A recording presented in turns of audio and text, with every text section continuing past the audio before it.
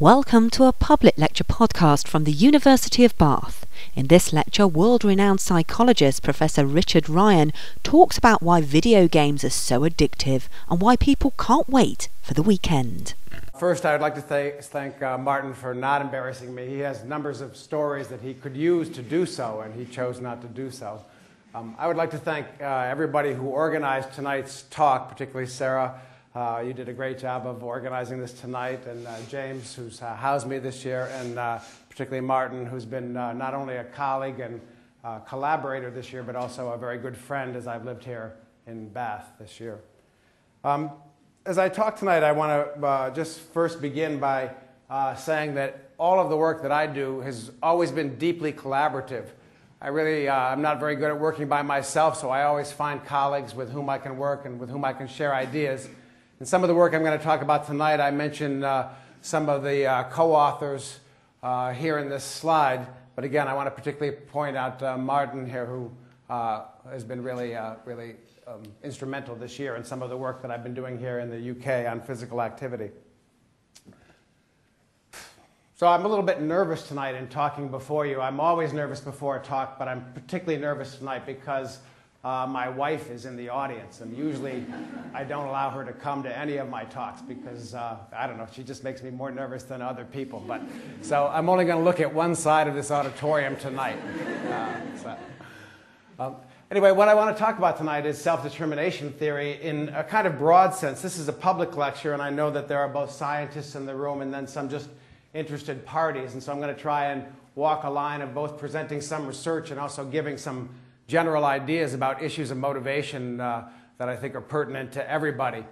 And in self-determination theory, as Martin said, it's abbreviated SDT rather than STD because in the US that has other meanings. But in SDT, we have a lot of different things that we've done research on over the years. We started with work on a phenomena called intrinsic motivation, which I'll speak about, which is the natural propensity of primates to really explore their environment and curiously inspect the things around them and to be acquisitive epistemically. And from intrinsic motivation phenomena, we moved on to study extrinsic motivation and how people internalize values from their environment and really make them their own and therefore persist at them over time. This work on internalization then really led us to ask some other questions about what's universal about human motives and what's culturally specific. And also some of the ingredients that I hope to talk about tonight about universally, what's involved in people's well-being. What is it that makes people happy and thriving versus the things that lead them to be less robust and vital in what they do.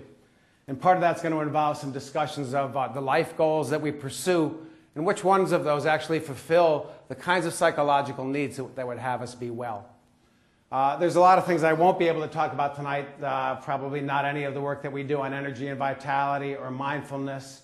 Particularly a lot of my recent work is really on dual process theory, which is how we coordinate our non-conscious and conscious motives and attitudes, and some work on nature that we won't be able to really cover this evening.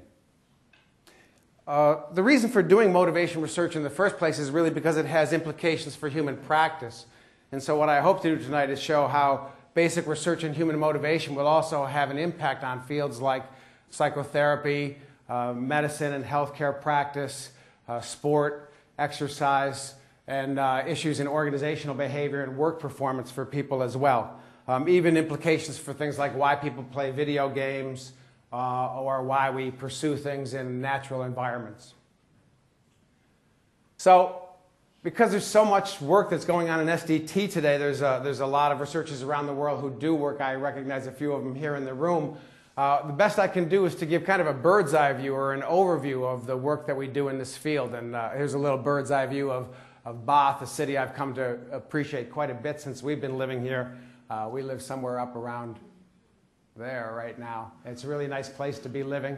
But as you can see from this bird's eye view, one wouldn't know Bath very well from really this perspective, and that may be true by the end of this talk. I want to just begin with the general concept that's really at the center of all of the work we do, which is the concept of motivation. Everybody in this room knows what the term motivation means. It really means to be moved into action. But I think we also all know that when we're motivated to do something, there are very different forces that can be pressing on us to do that action. We can be moved into action by forces that are external and coercive, and we can be moved into action by inspiration and by value and by interest. And so most of the work that we do is really interested in the forces that are moving people into action and the different qualities of behavior that are the resultant of those different forces acting on them. Now really, when I was growing up in psychology, particularly Martin mentioned how many things I've done. Really, that's just correlated with age. The older you get, the more things that you've actually done in life. But when I was growing up in psychology, the dominant perspective on motivation was really one about rewards and punishments being the principal things that drive human behavior. I'll never minimize the power of rewards to incite behavior or the power of punishments to drive people to do things.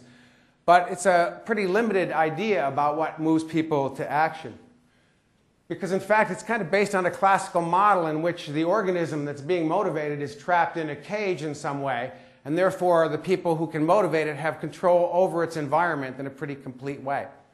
This is not a really accurate description of most human beings. Most human beings aren't in an environment that can be completely controlled by the experimenter or by the people around them. That's not that it's not always true. Some of us are in smaller cages, some of us in bigger ones. But it's not a great view of really what our environment is. And I think that's led to a real change in motivation studies, not just SDT, but all the different paradigms in motivation in recent years. Really a Copernican turn in that, in the sense of instead of thinking about the external environment as the source of motivation, we're much more concerned with what's going on inside the organism that's leading an organism to make the choices and the movements and the actions that it makes. Because people do have choices. We live in open environments, and when we don't like the cage we're in, we often go to a new one. And so the issue in motivation is really not so much about how we can control people from the outside, but can we understand a little more about the paths that people choose to take and what sustains them on that path and what will make them thrive as they engage in the activities that they engage. So the new look in motivation studies is really about goals and volition. And I think this is what we're interested in studying quite a bit in self-determination theory. It's on the multiple ways we can both facilitate volition in people, the voluntary doing of things, both through the promotion of intrinsic motivation or their interest in the activity, or through the promotion of value or the real desire and willingness to do something because you see the importance of the ends that the behavior would be aimed at. And there's also the study of the multiple ways in which we undermine this in people, sometimes unwittingly. Why it is that we can take a natural interest like learning in school children who come to school so curious and so desirous to learn and somehow undermine or take away that interest over the years that they're in that environment. So in the bird's eye view of self-determination theory I want to offer tonight, I'm going to give you the broadest paintbrush view of it right now, which is that we see that there are some fundamental psychological needs that are universal.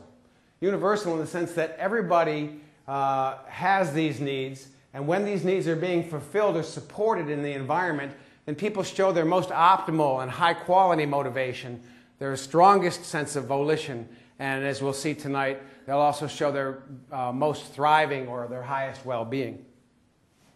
Now I'm going to use the word need here in a very specific way because in the English language, and I know I'm not speaking English tonight, I'm speaking American, but bear with me. In the English language, the term need gets used in very different ways. Sometimes we use the term need when we really just mean a strong desire. So, when I say I need a second Mercedes or I need a third vacation home, we know that this is not a basic need. This is not something that's an essential for me. I don't have any of those things, but when one says it that way, you're really talking about desire. And I don't mean the term need in the sense of desire. I mean it in the terms of an essential thing. So, we say a plant has a need for sunlight, and this is an objective statement because if we deprive it of sunlight, we see it wither. Well, if we say a plant needs water, we can say that's an objective statement because when we deprive it of water, we see it deteriorate or we see degradation in that organic system. And in the same way, I want to use that term need with respect to the psychological system of human beings. when there are certain goods or fulfillments that they don't have in their development or in their social environment, we'll see the same kind of withering and deterioration in their optimal functioning. To use the term in this sense also means that the way I'm going to use the term need means that these things are natural to people. They're in their psychological design, their evolved nature. And as a result of that, they're not culturally acquired. And in fact, there are some cultures that, at least where we explore, some of the things that supply basic needs may not even be valued. Now, I'm a clinical psychologist. Part of my stock and trade is to see patients. I have many patients who say things to me like, I don't need relationships in my life. And I believe that they mean that as a statement of they desire no more, and usually because they've had some hazards in the relationships they've experienced in the past. They've had hurt or threat or deprivation in relationships, and so they're saying, I don't want to encounter that again. But nonetheless, if they don't have relationships in their life that are deep and fulfilling, they don't show thriving as well. So it's not about whether somebody consciously desires these things. When they're deprived of people, they will show some degradation. Similarly, recently we've been doing some studies in Israel, and I had the opportunity, the privilege really, to interview Bedouin women about various things. And sometimes Bedouin women will say, I don't need any choice, and I don't need any freedom, and I don't need to have any control in my life. And nonetheless, we will show that there are some psychological costs when those things are deprived of those individuals. So we think these needs are universal rather than culturally specific. They're also cross-developmental. I'll provide some evidence for that. And they don't need to be consciously valued to have importance for the individual. Now, just a few quick definitions. When we use the term relatedness, we really mean the sense of being cared for, a sense of belonging, a sense of significance within your social community. So in a workplace or in a school or a classroom or a family system, relatedness means that you feel like you belong there and that you're cared about in that context. Competence is the sense of effectiveness, that you can have an impact on the important things in your environment or feel efficacy. Both of these ideas of competence needs and relatedness needs, even when people don't use the term need in psychology, are less controversial than the third need in our theory, which is the need for autonomy. Because theories like self-efficacy theory or attachment theory seem to stress these bottom two needs with some strength. And so I'll probably focus more tonight on the top need here, which is the need for autonomy. And we use the term autonomy in a way that I think is consistent with the major philosophical perspectives on autonomy, which is that autonomy is when you're acting in accord with your own abiding values and interests. It means that you concur with your own actions. The opposite of autonomy is to be controlled or to experience heteronomy. It is not to be dependent. In fact, I'm going to skip ahead here just a slide here. Autonomy is not independence at all. A person can be fully dependent and also autonomous. When I go to my physician and I'm ill and I say to her, please help me, I'm ill, I'm being dependent and I'm being volitionally or autonomously dependent in that moment. When our teenagers used to come to us for guidance or support and say, you know, Dad, could you help me with something? They're being dependent, but they're being volitionally dependent. But people can also be volitionally or autonomously independent when they say, I would like to do this myself, or I would like to not depend on somebody else for the supplication of needs.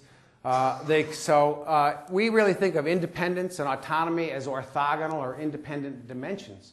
You can be autonomously dependent or independent, or you can be forced into dependence or independence in different situations. And there are different costs when that happens. Autonomy is also not some kind of free will in a Cartesian sense. We can have autonomy, and it takes a certain form in the brain. I'll take a look at some of that. Both autonomous behavior and motivation and controlled behavior and motivation have different topographies in terms of how they appear in terms of neuropsychological processes. And it's also the case that to be autonomous doesn't mean that you don't follow external commands. So when I drive down the street and a police person steps into the middle of the road and says, stop, to the extent that I believe in the legitimacy of traffic laws and the fact that they provide safety for all of us, I willingly stop.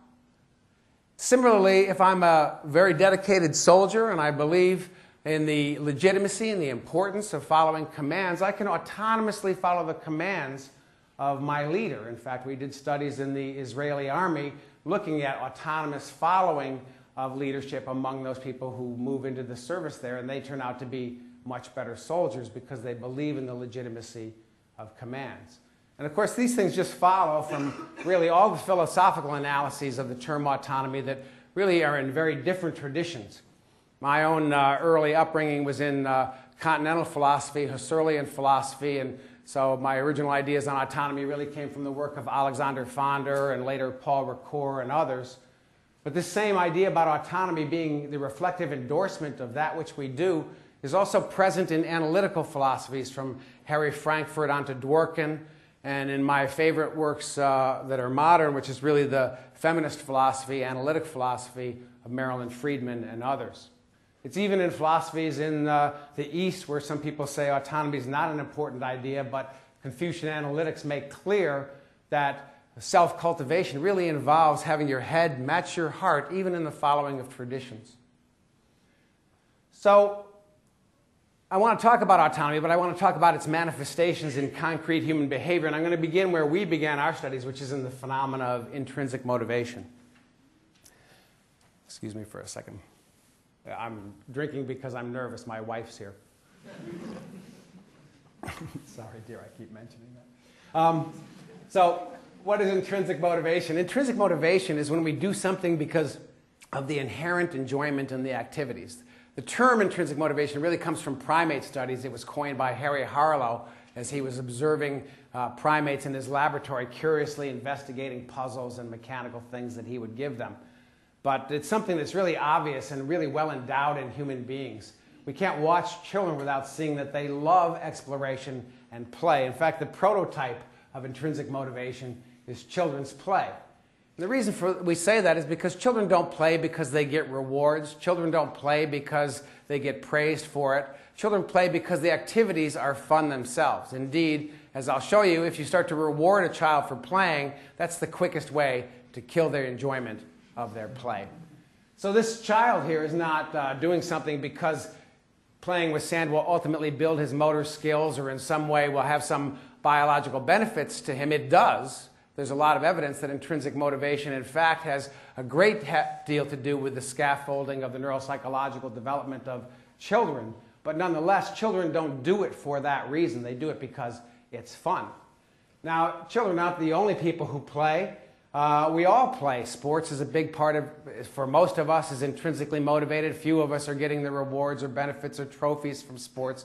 We play because it's fun. And here's a picture of Miriam and me with a puzzle. But actually, you know, all through the ages, we're all engaged in play. And this is really a source of revitalization, continued cognitive activity, and health for all of us. So intrinsic motivation plays a big role in our lives. And the question is, what sustains it?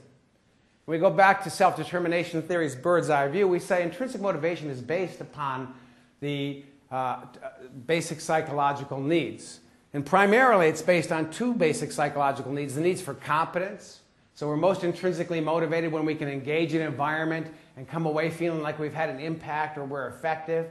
If we're going to have fun building with blocks, the blocks need to stay up once in a while. If we're going to have fun in a video game, it's because we have to have some success in that game. If we're going to have fun in a sport like skiing, it's because we're not falling every other second. You have to feel some effectiveness and competence and some positive feedback in order to be intrinsically motivated.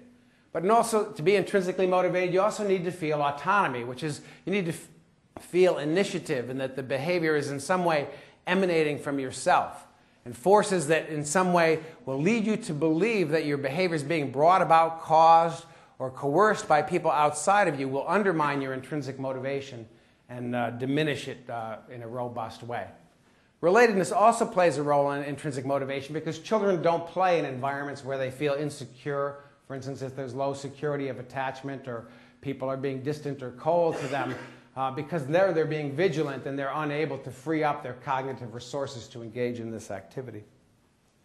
Now, in my early career and that of Ed Deasy and a number of our other colleagues at Rochester, we used to do a lot of experiments to show the importance of these psychological needs to intrinsic motivation. And our experiments typically had the following form, which is we'd bring people into a laboratory setting and give them something really fun or enjoyable to do that we had pre-tested to be fun or enjoyable, like a puzzle or a visual spatial task or something that people enjoy engaging in. And then we would we'd put them in different conditions. For instance, we might put them under pressure to achieve certain outcomes, to get certain scores, or leave them in an absence of pressure. We found that when you put them on pressure toward outcomes, they would lose interest in the activity. And how did we know that? Because then what we would do is when the experiment was over, we'd say this experiment's done, but then we would leave people with a variety of tasks to do, under no demands to do anything. And we would surreptitiously observe what they would turn to, what they would spontaneously engage in. And we would use the behavioral measure of what they would do as the measure of intrinsic motivation. We call this the free choice paradigm.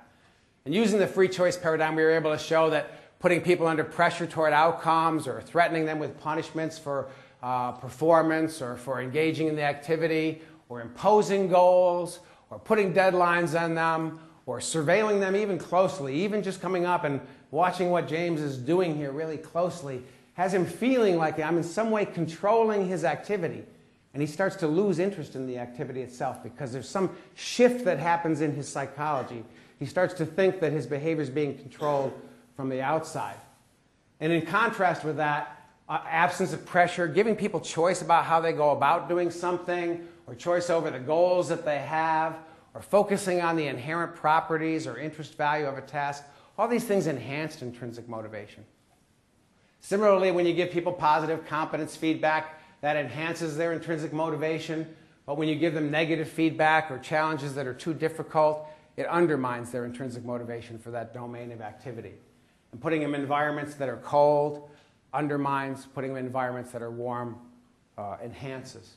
Now, probably the most controversial work that we did in those early years was to show something that was an anathema to many behaviorists, although since I'm a big fan of operant theory myself and believe in many of its tenets, I don't think it's really contradictory, but many behaviorists have taken it to be so, which is the undermining effect of rewards on intrinsic motivation. We found that when you reward people for doing a task that's interesting to them in the first place, they're very excited by the rewards. They may do more of it even during a reward period. But then when the rewards are no longer present, not only is there an extinction period, but they lose the original interest that they had in the activity. So that there's an undermining of the motivation that was already there. Now, this has been very controversial. There's been many studies, battles, debates, meta-analyses on it. And I won't spend a lot of time on this tonight. I really think the definitive debate was presented in Psychological Bulletin, where everybody got to say their piece in this after several previous meta-analyses. I just want to highlight a couple things that show what circumstances it is that rewards undermine. In general, if people are doing an interesting task and you reward them with anything to do it, when I say, if Martin is playing basketball and I say, hey, I'll give you $5 for every time you come out here and play basketball, that would be rewarding him for an intrinsically motivating activity.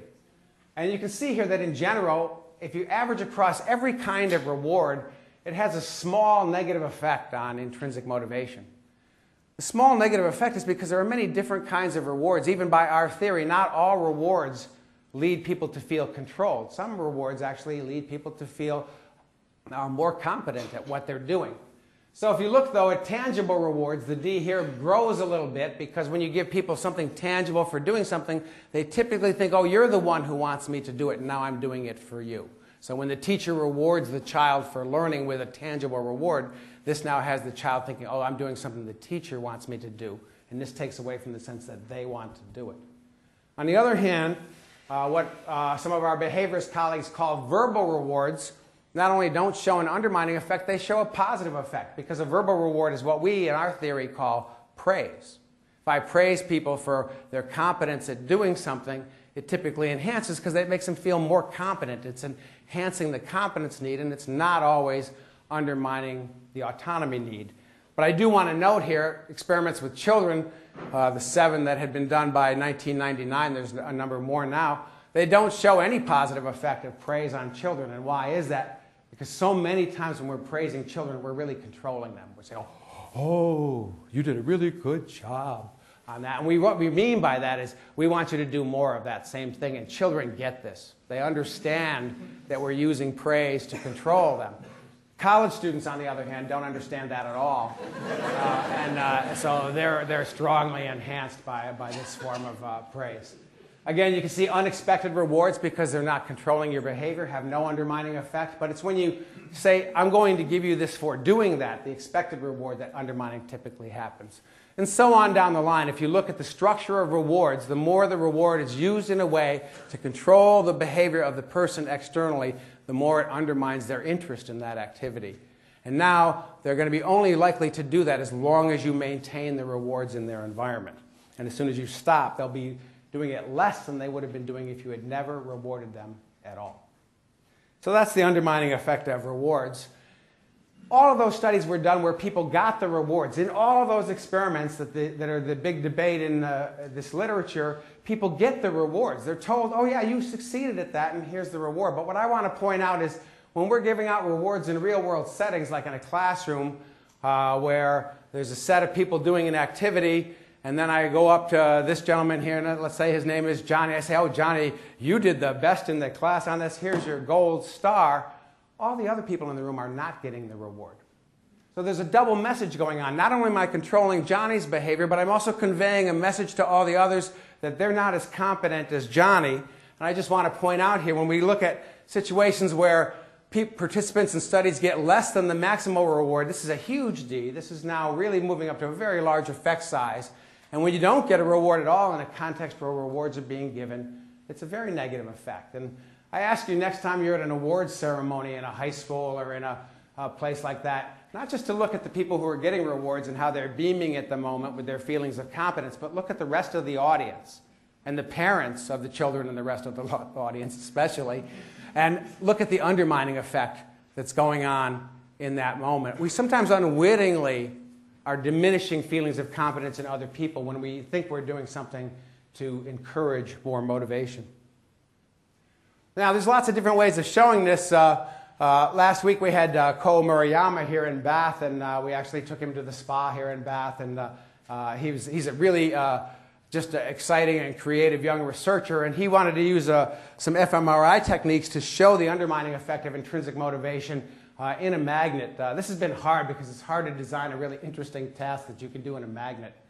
For any of you who have ever been in one of these fMRI machines. But nonetheless, he came up with an interesting one. It was a reaction time task where you took a stopwatch and you were trying to get it to stop as accurately as you could at a particular moment. So a kind of competence challenge for people. And I'm just going to show you a couple of the different areas that he was looking at. But this is the bilateral striatum, which is an area that would typically be a place where we would see a detection for rewards and for pleasure. And you can see here in this graph that in session 1 here, where they're doing the task, here's the reward group. They're really, this is on their success trials, by the way. When they succeed and they're getting a reward, there's a lot of activation going on in the striatum, as we typically expect. But there's also activation going on there for the non-rewarded group. They're finding pleasure when they succeed, even though there's no extrinsic rewards being given to them. What's interesting is subsequently he has them doing that same task now later in the magnet, and this is after the reward period is over, and you can see here that the no reward group is still interested, still finding pleasure in this activity, but here's the reward group with very little activation. That's this cell right over here. Similarly, when he looks at the lateral prefrontal cortex here, an area which would typically be associated with cognitive engagement in a task, you can see here that during the first part of this session where the reward's going on, the reward group is really cognitively engaged, particularly on success trials. The no reward group, though, is also cognitively engaged and activated.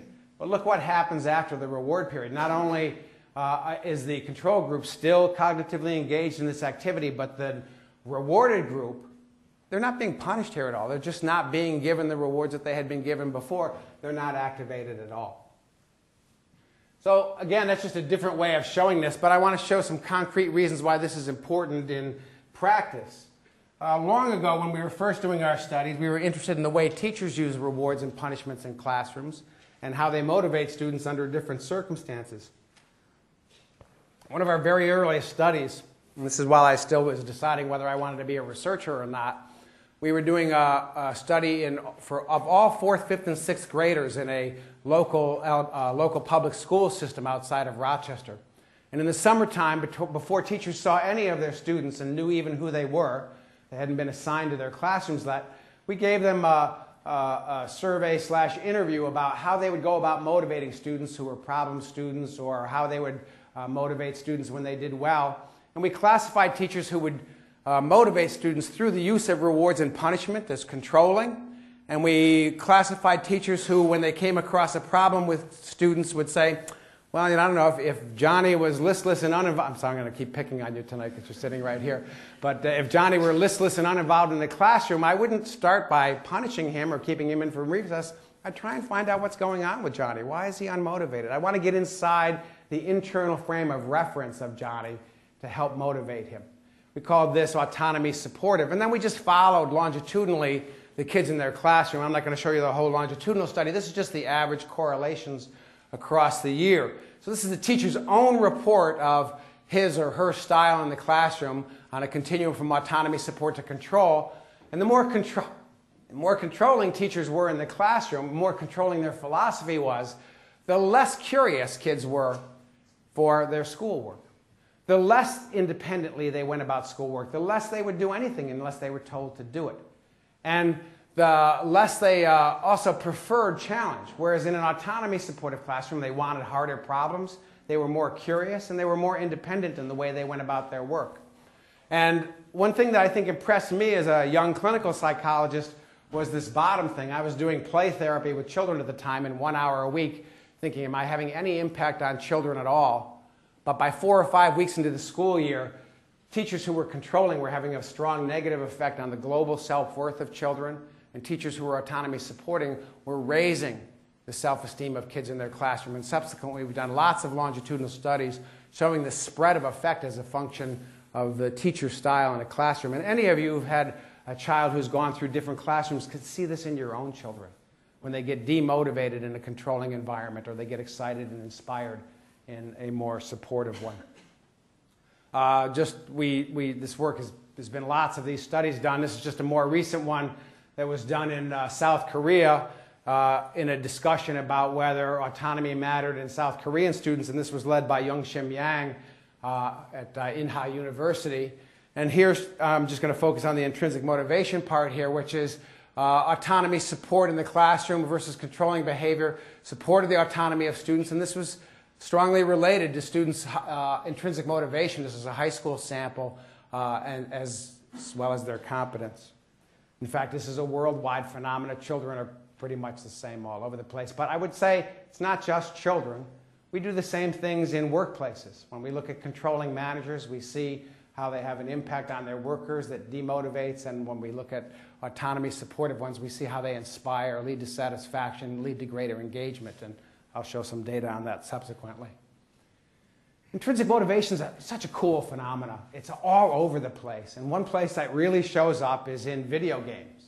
We look across our culture now, we find all kinds of people spending time on video games. In fact, in the United States, right now, the average, and it's not just children anymore, the average person who is below age 40 is spending at least at least 15 hours a week playing video games. This is how popular video games are in our culture. Everything from Angry Birds to World of Warcraft, what I've got depicted here. And these things are largely intrinsically motivated. Very few people get rewards for playing video games. Most of us get punished for playing them a lot. When I started doing research on this, I would play video games, and I would be up really late at night. And my wife, who's not in this room right now, would sometimes come up and yell up the stairs, it's really late now, and I'd say, I'm doing research, dear. Because most of the time, nobody's rewarding you for doing these things. They're highly intrinsically motivated activities. And why is that? Because designers of video games have built in strong opportunities for competence building, or feelings of competence, and strong opportunities for feelings of autonomy and feelings of relatedness in these games. And we recently wrote a book, so this is shameless advertising for a pop book on this matter. But this is just one study I want to show you on. It's an 8-month longitudinal study. We sampled people who were playing a video game, and we asked them at the beginning of an 8-month period of the study, how much do you enjoy the game and how much fun was it? And of course, you'd think that'd be a big predictor of how much you're playing 8 months later, and it is on a correlational level. We also asked specifically about autonomy and competence satisfactions that they were getting in the game, and relatedness satisfactions, because this was a massive multiplayer online game, which means you can group with other people. And when you let these things compete against each other in a multiple regression, you see really the fun of the game is being carried by the fact that you can feel this growth in competence, you can level up, and you can feel a lot of freedom, choice about the things you're doing, the environments you explore in the game, and you can connect with people that you want to. And video game designers know this very well, and that's why they've been able to be so successful at getting us engaged in these otherwise socially useless activities of video games. Well, sometimes socially useless, because as we're seeing, gamification is a way of now bringing these same motivational tools to bear on things that we also think to have social importance, like health, or other issues like that I'll get to. So my just general point here then is that intrinsic motivation is driven by basic psychological need satisfaction, and it's a really important part of human activity. And sometimes we unwittingly undermine this very important and vital part of the human spirit, even as we're trying to promote it by the use of rewards and other external incentives to do it. But I want to get to another big part of motivation, which is not intrinsic motivation, that's where we really started, but extrinsic motivation, which is not when we're doing something because it's inherently enjoyable, but we're doing something because there's some outcome that we want from the activity.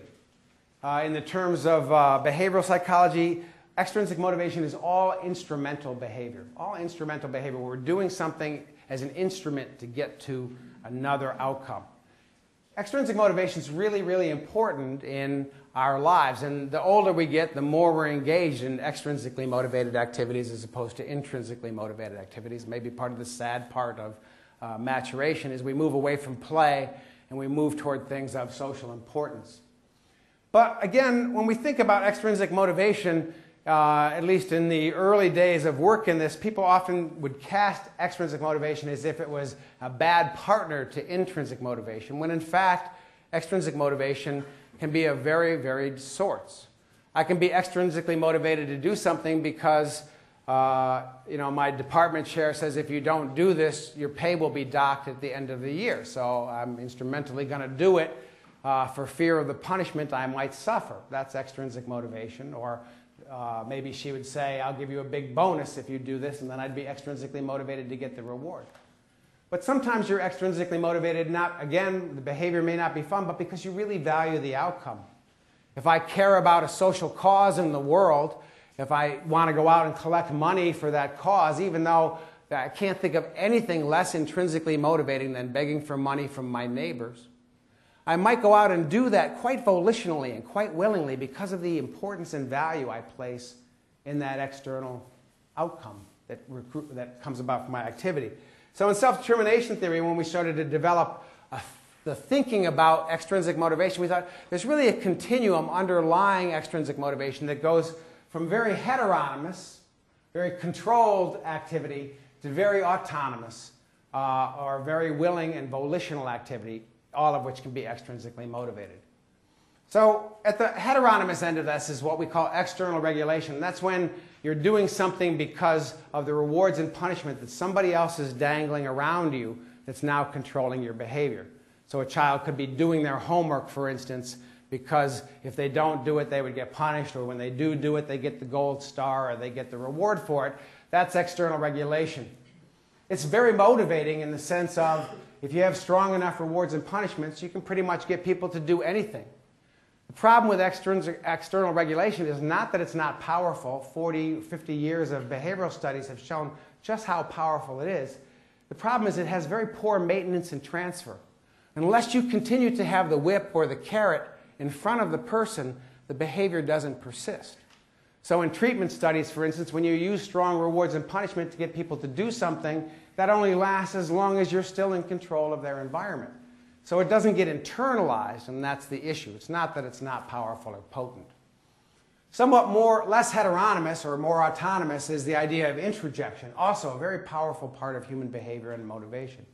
Introjection is when we sort of internalize these external regulators, but we now reward and punish ourselves in accord with our action. So when I'm doing what I should do, and I'll feel guilty if I don't do it, and I'll feel pride and self-aggrandizement when I do, this is introjection.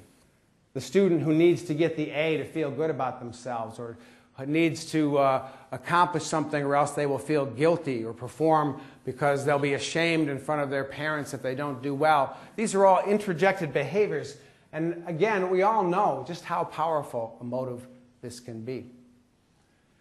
At the same time, as I think I'll show evidence, it's an unstable motive, and it leads to unreliable persistence over time, because there's often ways in which we can wall ourselves off from our own internal rewards and punishments, or escape from them in very different ways, and it doesn't seem to have a sticking power over time as a primary way of motivating activity. Still more autonomous is when we identify with the value of an outcome. So this is when we consciously value an activity. So if I do my homework, not just because I'm afraid of punishment or because I'll feel guilty if I don't, but rather because I actually think homework is valuable for learning and helps me get new skills, a conscious thought. This is identification. That means I'm willingly doing my homework. I may not find it fun, but I do it willingly. In a sport activity, I may practice certain moves, not because they're fun, but because I know they're fundamental to my gaining skills. This would be identification. And still most autonomous in this continuum of extrinsic motivation is what we call integration. And this is when your identifications even fit together, so that you can wholeheartedly be behind what you're doing. You're not divided in your activity, you're fully valuing it. Now, I said this is a continuum, and there's lots of different ways we've shown psychometrically that this is a continuum when you measure all these motives in somebody. Typically, we have multiple motives. A kid who's doing their homework might do it both because they're introjected and they value it, for instance. But we measure multiple motives. But we also show that they lie along a continuum of autonomy, different ways of showing that. But the simplest way of showing it is what we call a simplex model. If you just array the different motives, this is the question, why do you do your homework, for 3 different elementary school samples. Some kids will answer that question of they think that they do homework because they'll get punished if they don't, or they get rewards when they do. Some kids do it because they think they should. Some kids do it because they think it's valuable. And there's a few strange children who think homework is fun. So when you look at that and you array them in order here, you can see that along the diagonal, there's a high correlation. In any direction you move off the diagonal, shrinks in correlation. And Guttman, a very renowned statistician, once called this a quasi-simplex model. And we expect the quasi-simplex model wherever we measure people's motivation. And it turns up in all domains, in all ages, just about. There's one domain it doesn't turn up in, that's drug addiction, but I won't go into the specifics why. But in almost every other, well, in every other domain we've studied, you get a simplex model. Here's 3 very different kinds of student samples: our urban poor, our rural poor, and our suburban wealthy in our area of Rochester, New York, all showing a simplex model behind it. This is Japanese school children. Yamauchi and Tanaka, back in the 90s, did their own indigenous measure of our ideas about motivation, and they found the same simplex model in Japanese elementary school children, showing the same pattern. And I'm just going to stick with their data for a minute. The more autonomous you are in your motives, the better the quality of your behavior. So we see here in the Japanese elementary school children, work avoidance here. Work avoidance is positively correlated with external regulation. It's not at all correlated with introjection. You can see it's just negative, and now it begins even more negative. The more autonomous the form of motivation, the less work avoidance. Learning orientation, going up with more autonomy. Notice performance orientation. This is your motivation to do better than others. Most highly correlated with introjection. And then in terms of how they process material, deep processing of the material in class, more correlated with autonomous motives. Superficial processing, more correlated with external motives.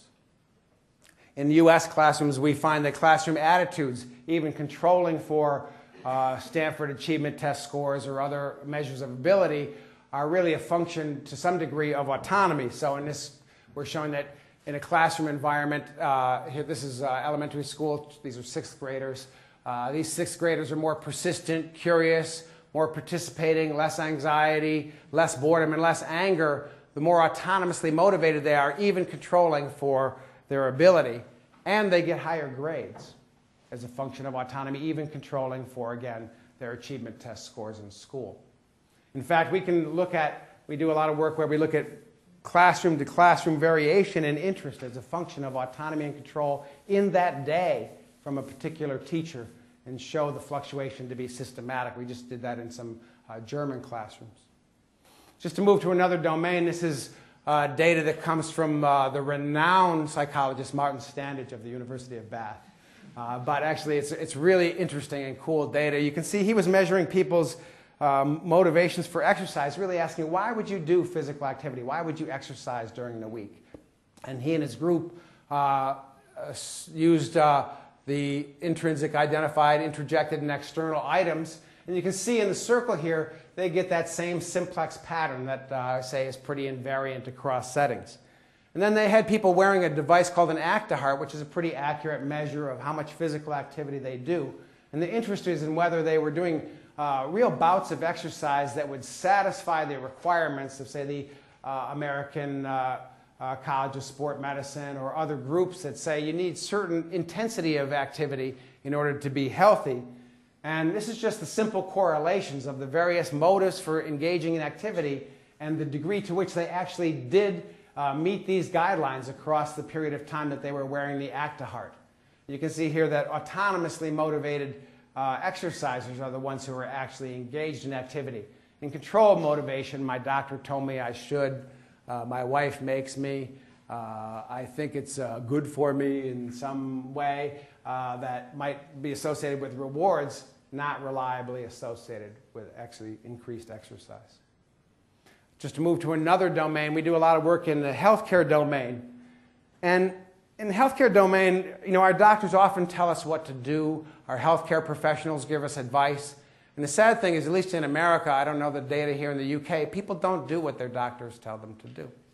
In fact, if you get a prescription from a physician, about 40% of the time in the US do people actually accurately carry out the prescription.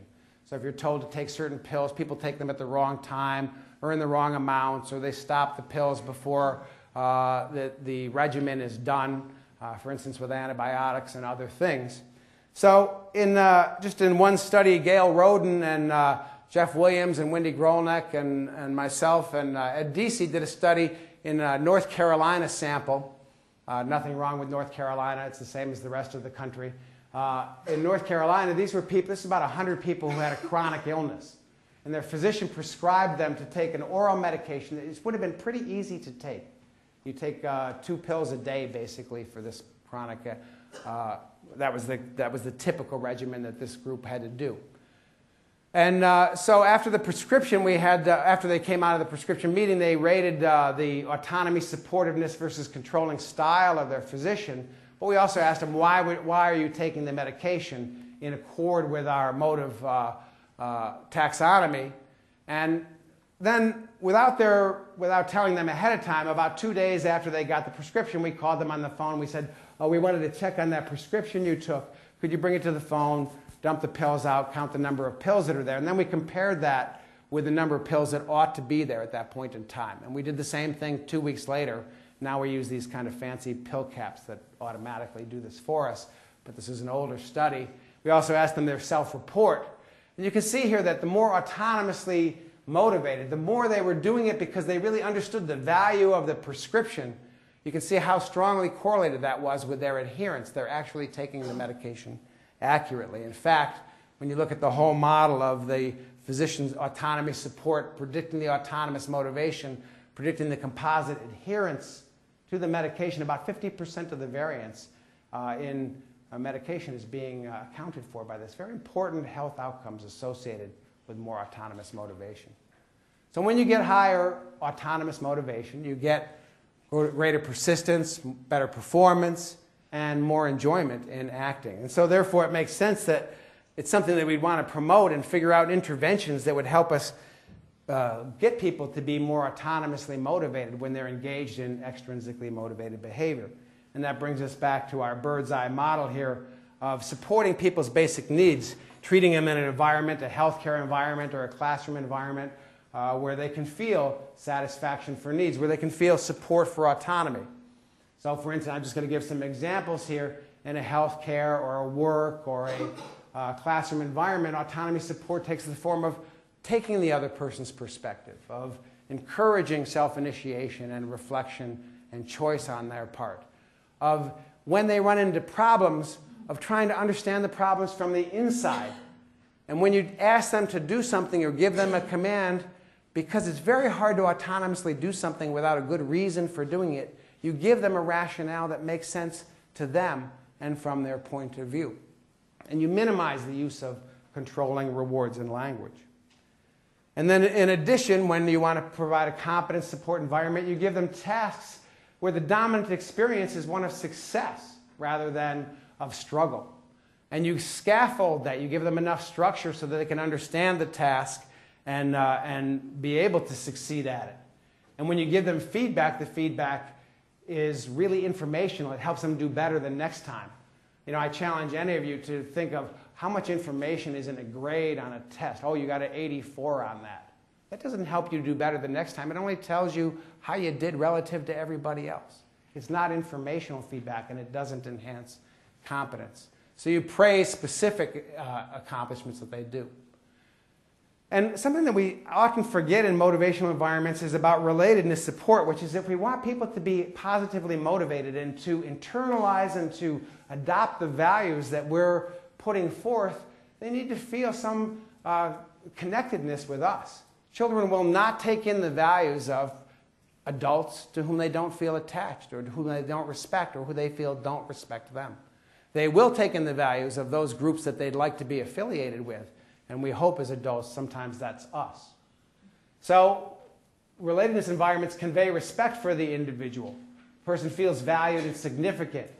When they face challenges, someone approaches them with care and concern, not criticism and doubt. And warmth. One of the biggest predictors of motivation in classroom environments, but also in work environments, is my teacher likes me. The answer to the question, my teacher likes me. A child who feels their teacher likes them is much more motivated to do what that teacher says. And the same is true in a work environment, an employee situation. Just going to show some examples of this. This is a cross-cultural study that Valery Cherkov and I did. We were comparing Russian and American high school samples and their motivation. And Valery, who came from Russia, said, well, the techniques we use in Russia typically are more authoritarian. They're going to be more controlling, both from parents and teachers. We used what I think to be as good a psychometric approach as you could. We used means and covariant structure analysis to guarantee the cultural equivalence of our measures. And using those, we found that, as Valery predicted, that on average, Russian parents and teachers were a bit more controlling than American parents. But what I was interested in, what Valery was interested in, is not the mean level differences between the nations, but rather the correlations of these dimensions with the outcomes. And here you can see that those are pretty much the same in both countries, which is to the extent that parents and teachers are externally regulating our autonomy supportive, the less the child is motivated by external regulation, and the more they value school as something that they engage in. And this is true in both countries equally. And you notice here that teacher autonomy support particularly related to intrinsic motivation in both countries, because the teacher is the one that controls the interest value of what's going on in class. The parents control, and the teacher controls the value for school. You can see interjection, again, unreliably connected with outcomes.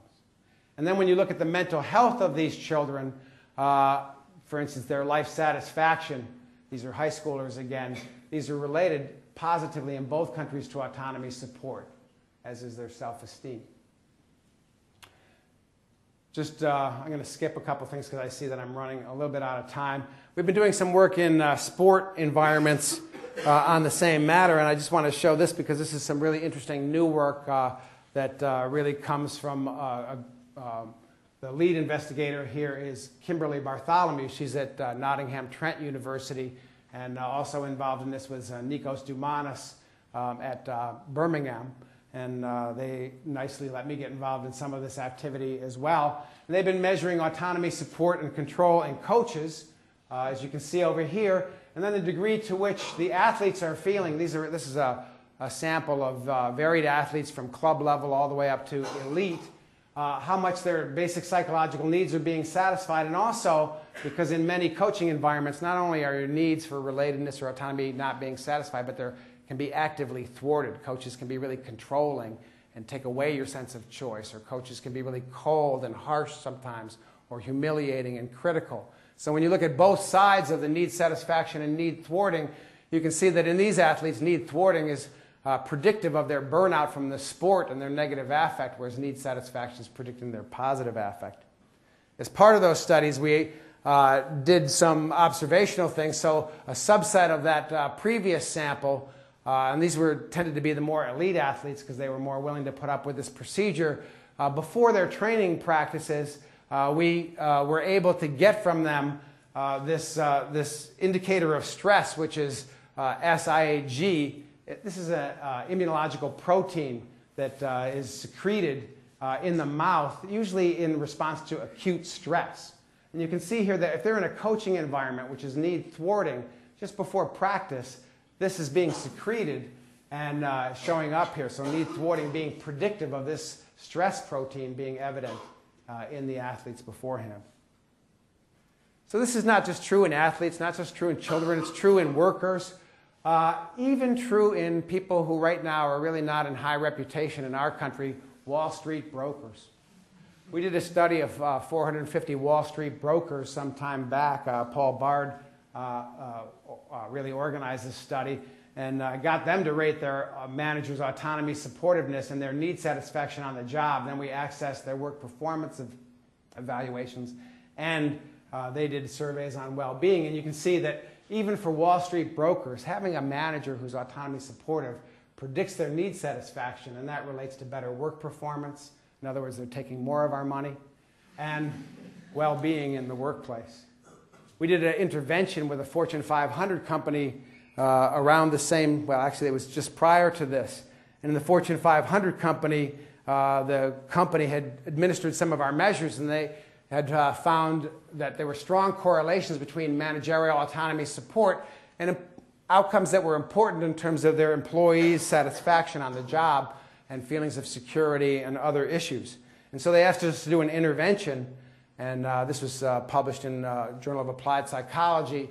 The intervention was one where we did just a very brief intervention, really it was less than a day, with the managers of work groups in various branches around the US. And then there were control groups were in other branches where we did no intervention, and the intervention was successful in increasing autonomy supportive attitudes in the managers. Now the company said, we don't want you collecting the outcome data, we'll do that ourselves because, why should they trust us? And so they collected their own data, and what they found was in those branches where we did the intervention, their employees had increased trust in the company, they had greater job satisfaction, and what was, I think, really impressive to the company is that people in those branches were more satisfied with their pay and benefits. If you work for a controlling manager or a controlling boss, you think, why I'm working here, they darn well better pay me well. You're less satisfied with your current work and benefits. So department chairs, pay attention to this.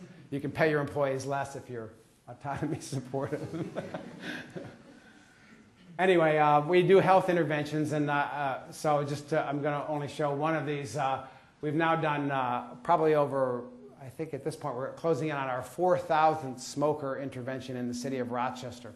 And we have a healthy living clinic as part of our psychology and psychiatry department. And this was the very first study that we did. We had 1,000 patients come in. And we were interested in really low SES or low socioeconomic groups and people who didn't want to quit smoking. So the majority of our patients had no intention of quitting smoking when they came into our study. It was a smoker's health study. So they were coming in really to have a discussion of their health in general and their diet and other things. And the point of the intervention was not to control them, not to make them quit smoking, but simply to have this. The critical endpoint of our intervention was to facilitate them making a clear choice about smoking. It's hard to do in an environment that's really evaluative or pressuring you in this particular direction, But as it turns out, even though most of our smokers didn't want to quit, when you could have an honest and non-evaluative and non-pressuring conversation with them, most of them would get to some part of it which they wanted to quit. And then if they did, we supplied some basic tools for them to do that. If not, there were other possibilities for them to engage in health-related practices. And these interventions, there's been a series of them, because once you have a successful randomized controlled trial, then your next intervention is to elaborate on it. But basically, I just wanted to show the process model here, which is that autonomy later predicts willingness to quit and also competence for quitting. But staff autonomy support enhances that.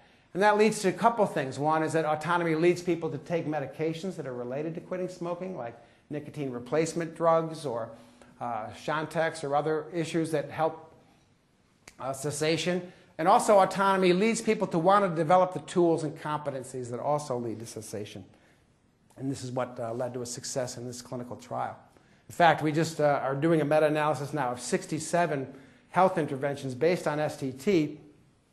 And you can see that practitioner styles of trying to motivate people across these 67 on this meta-analysis are predicting the motivational outcomes in patients. Their willingness to change. So at this point in time, this is the self-determination model for health. There's been randomized controlled trials for smoking, for physical activity, for weight loss, for diabetes, for medication adherence, for a healthy diet, even for gingivitis in terms of getting people to maintain flossing and other issues. These are all RCTs where there's been clearly established evidence that this model supports improved healthcare outcomes. So to summarize, people vary in their autonomy. Internalization is facilitated when we support people's basic psychological needs, and the result is there's better persistence in their behavior. So I want to get to my last topic for today, which is people's happiness. My throat's obviously not very happy at the moment.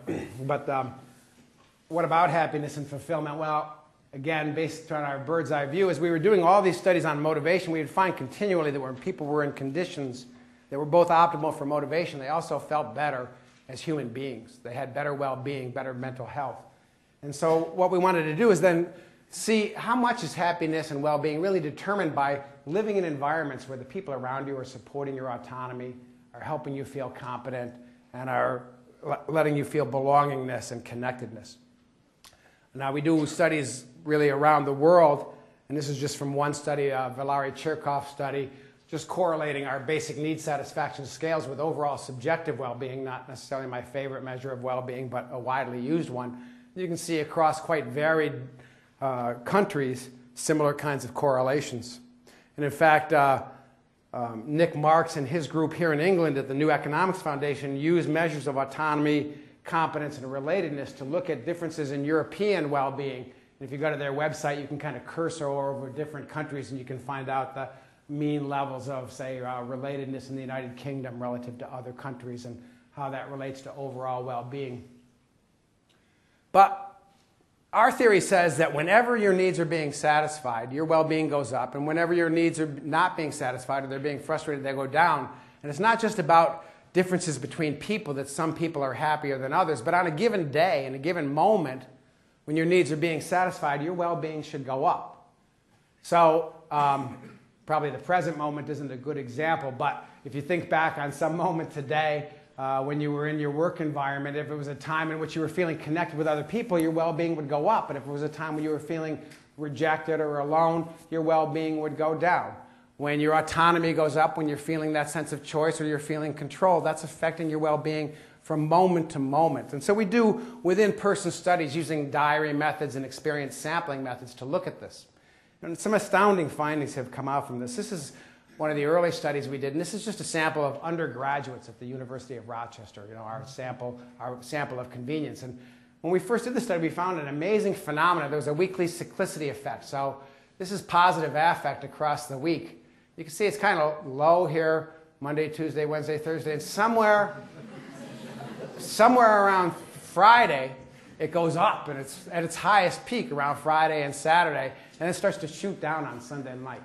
We did not understand this at all. And you can see the same thing here in negative affect, which is that negative emotion goes down over that same period of time. So we were really interested in that. But then if you look at their psychological needs satisfaction across the week, we also find this amazing phenomenon, which is somewhere around Thursday afternoon all the way up into Friday and Saturday, their autonomy is going way up and their relatedness is going way up. This is not just because they're doing what's fun. It's because they're also getting more choice over how they schedule their activities. They can be with the people that they want to be with. They can study in the groups that they want to. So it's not just a function of fun. It's a function of need satisfaction that's driving the differences in their affect across the week. So we took this to a sample of American workers, and this is just average American workers sampled from across a lot of different jobs. This came out in 2010, I think. And in this sample, we were interested in, does this same pattern hold true for American regular workers? And we can see here that daily need satisfaction is driving their positive affect on that day. Autonomy, relatedness, competence, all related to positive affect. Their absence, the absence of negative affect. Their energy on days and on moments, actually, because we're sampling them 3 times a day. In moments where these are being satisfied, their vitality goes up. And physical symptoms, when they have low autonomy and low relatedness, they're having more physical symptoms, more headaches, more stomach aches, more backaches, more minor muscular pains, other kinds of issues. And surprisingly, they, like our undergraduates, show a very strong weekend effect. On weekends, people have less physical symptoms, they have more positive affect and less negative affect, but it's driven again by psychological need satisfaction, and particularly 2. On weekends, people are feeling better because they have more autonomy and more relatedness. There is no competence effect. And then when we look at this, there are some people who don't show the weekend effect, and those are the people who in their workplace are not alienated. The people in the workplace where they experience autonomy and they're connected with their co-workers are not showing the weekend effect. It's really shown by what in previous times we might have called alienated labor, which is all too pervasive in our culture. In other words, we're sampling regular American workers, and regular American workers during their work week are being deprived of feelings of autonomy and relatedness on the job, and they suffer psychologically as a result of it. So, we're all after success and life goals. I love this picture. I couldn't help but steal it off the web. And so we got interested about maybe some life goals actually lead us to be more need satisfying, and other life goals actually detract from our need satisfaction. And it got us into the study of life goals and their relation to happiness. And the basic model was something like this, which is some life goals, because they're associated with more need satisfaction on a regular basis, lead to wellness. And there are some reciprocal effects that we expected in this. And really, part of this we draw on some very ancient literature which makes the same argument for us. We think of our theory as associated with an Aristotelian perspective called eudaimonia. And in the eudaimonic perspective, Aristotle really thought that we were at our best and we had our greatest happiness when we were fulfilling our intrinsic potentialities. And, you know, he was very skeptical about most people's view about what would lead to happiness. He said, on the good life and happiness, to judge from their lives, most people, i.e. the most vulgar, he didn't really mince words, seem to suppose it should be pleasure, and that's why they favor a life of consumption. He said, the people who are happy are those who've cultivated their character and their mind, and they've kept the acquisition of external goods within moderate limits. But those who are unhappy, and I fear he's describing modern U.S. here, those who've managed to acquire more external goods than they can possibly use, and they're lacking in goods of the soul. These would be the people who are unhappy. Well, this is an empirical question. He thought that you'd be happiest, you'd have the most fulfilled life to the extent that you were doing those things that were the virtuous exercise of human potentials, or what's intrinsically valuable. But, you know, today, not everybody agrees with Aristotle. We have a lot of philosophers who disagree. And I just put a few of these philosophers up here on the board, my favorite being Donald Trump. Think big and kick ass, he says. And he's not alone. There's a lot of other people who would trumpet the same message, that the way to happiness is really through having, through possessions, that we can purchase happiness, that it's important to work and to consume, and that life is meaningful and people are successful to the extent that we have the right possessions, the right image, the right things going on around us. So it's an empirical question, however, whether that's correct or not. Whether it's correct or not, though, young people are listening to this consumeristic message. This is the Pew Foundation's data from their 2000 survey of Gen Nexters. And Gen Nexters say, this is US Gen Nexters, these are the people who are now in their early 20s. 8 in 10 of Gen Nexters say getting rich is the most important or the second most important goal in life. Getting famous is also among their top goals. And more of them would like to be a celebrity's assistant than a Harvard professor or a federal judge, meaning they'd rather carry the bags of Brad Pitt into the hotel than to be a federal judge. I can get the Harvard professor part, but the federal judge is a good job. So, who's right? Is it Aristotle or Trump? And I want you to note that despite the differences in philosophy, they do have a similarity in hairstyle. You notice that? So when we started investigating this, it was back in the early 90s. Tim Kasser was a graduate student who worked with me, and he's written some really wonderful pieces on materialism. He has a book called The High Price of Materialism. We just began by asking people, how important is financial success to you in your life? And also, how important are things like relationships and growth and community? We just looked at the relative strength within people about these different values, and then tried to predict who was happy or not. And we would use surveys like our aspiration index about how important are these goals in your life. And one finding that we find is that people who are interested in, I should go back to the result first, is that those who, in our first studies, we found that the people who placed importance on financial success were more unhappy. And so that led us to do a little bit more on this. And we found that people who are into material success also tend to be really valuing of their image and their appearance. And they also want to be famous or they want to be popular. Whereas people who are interested in things like community, giving to their community, are also interested in affiliation and relatedness with others, are also interested in personal growth. These things tend to hang together. And so we called this first factor intrinsic aspirations and the second factor extrinsic aspirations, just because those were words that were around. And then we would sample people, ask them about their aspirations, and then look at various mental health outcomes. This is a sample of urban adults. We went door to door in a pretty heterogeneous neighborhood and just asked people about their values and then got them to rate things. And what you see here is that people who highly valued intrinsic relative to extrinsic values, more self-actualization, more energy and vitality, fewer symptoms of depression, and fewer of these common physical symptoms. And the opposite being true of people into fame, money, and looks. Same is true in undergraduate samples. In fact, we've been now doing worldwide studies, and Fred Grouzet led a 15-country study where we looked at developing countries, underdeveloped countries, countries east, countries west, countries north, and countries south in the 15-country sample. We found the same structure of values across these countries, which is the extrinsic values. They were using a circumplex model, but popularity, image, financial success, conformity, all kind of lining up on one pole, and community, affiliation, self-acceptance, health, all lining up on another pole. You can see that there's other axes here that are unrelated to this. And across many different groups, we find the same result with respect to well-being. In Russians, Germans, Canadians, even Canadians, because I live near Canada and I know that they're very, very different than us. But even Canadian samples show this same pattern, which is the more they're into extrinsic goals, the lower their well-being.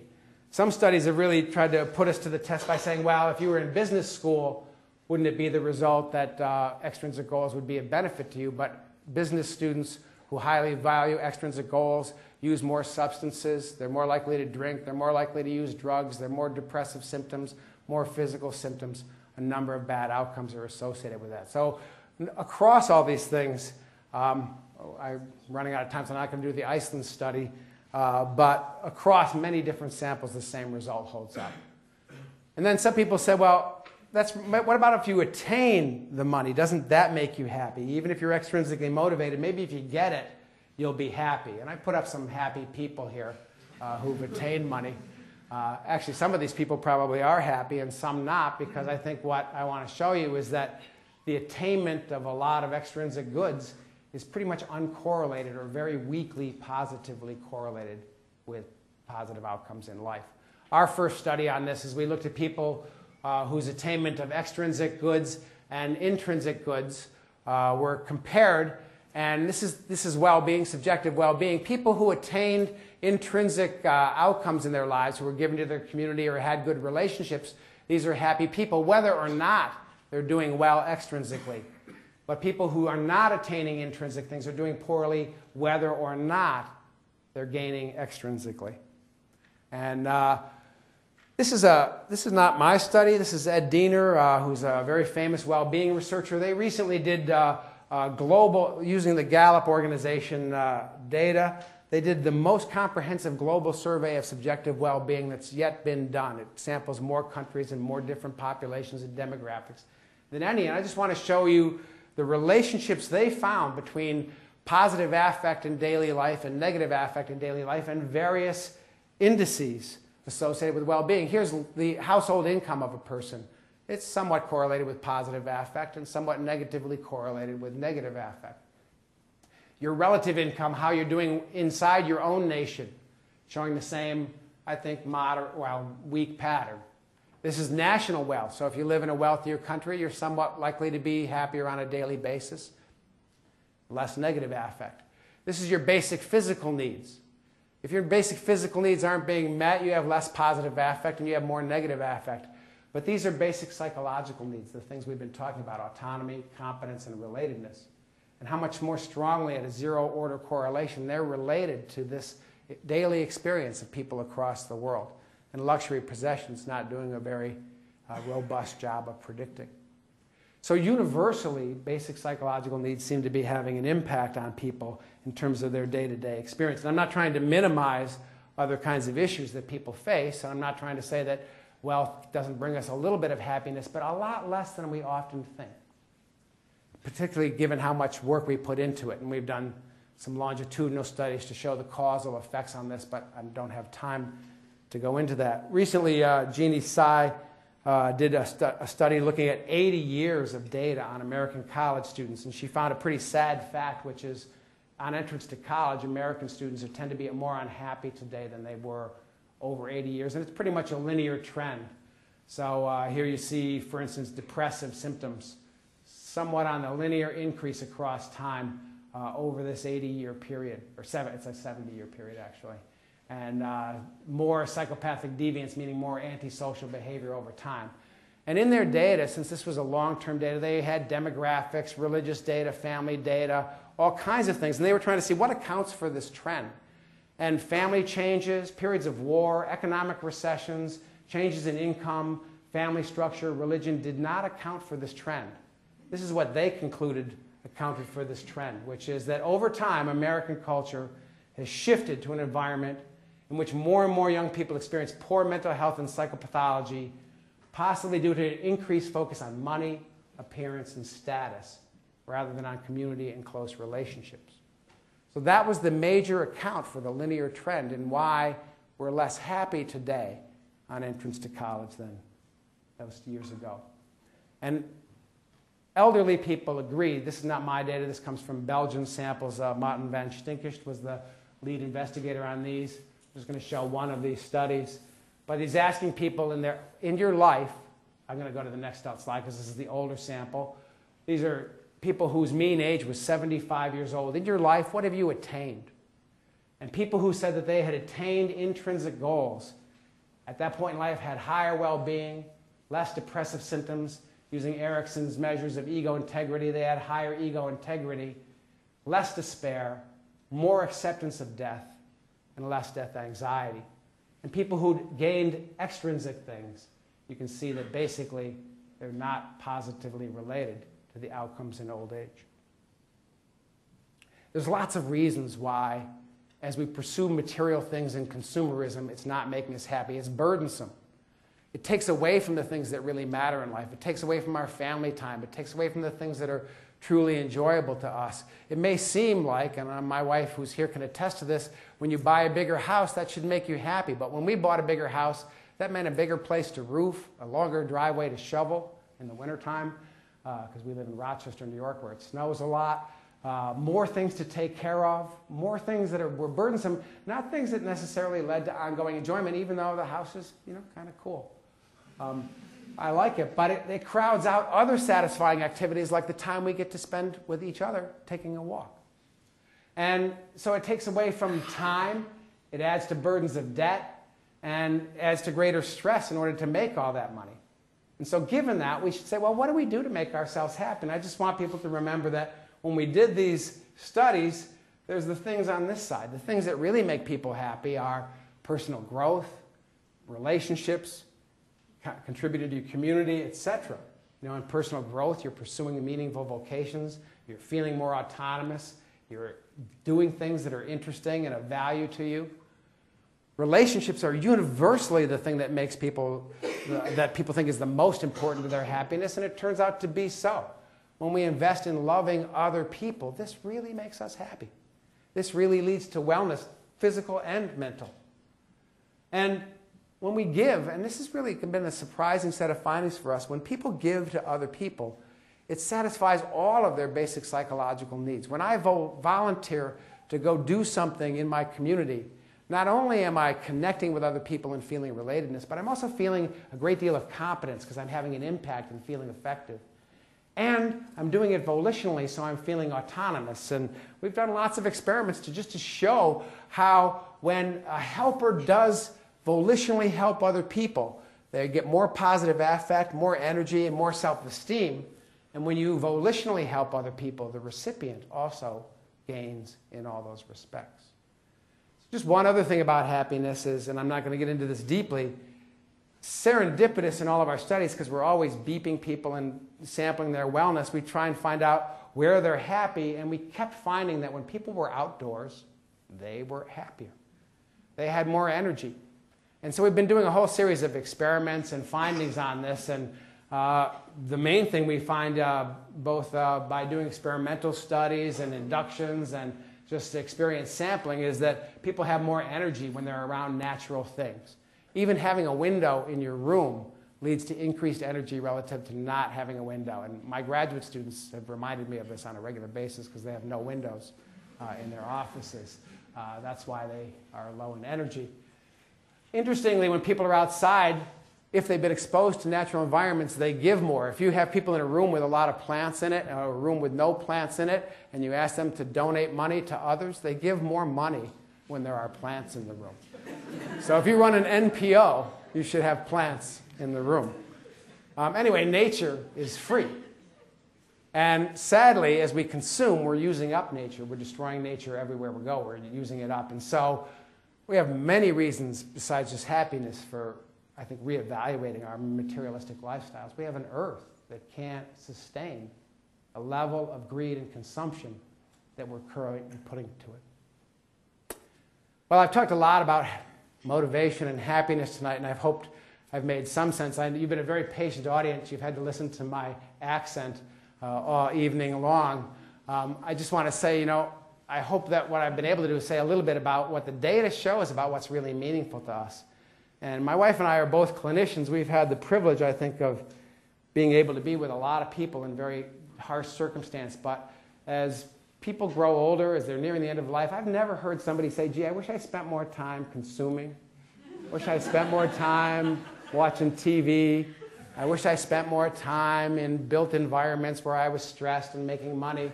They always say, I wish I had spent more time with family. I wish I had spent more time outdoors. I wish I had spent more time giving to others, pursuing the things that really interest me. When we think about what's really meaningful, then none of this data is very surprising. And that's why I kind of retitled my thing, The Well-Known Secrets of Happiness, because these are things that we all know. It's just so easy to forget. So when it comes to happiness, there's some ancient truths that do hold true. And if there was a debate between Trump and Aristotle, I think Aristotle's got it all over. Donald. Cheers. And thank you to Bath for being a really great home to my wife and I for the last several months and for several months to come. Thank you very much.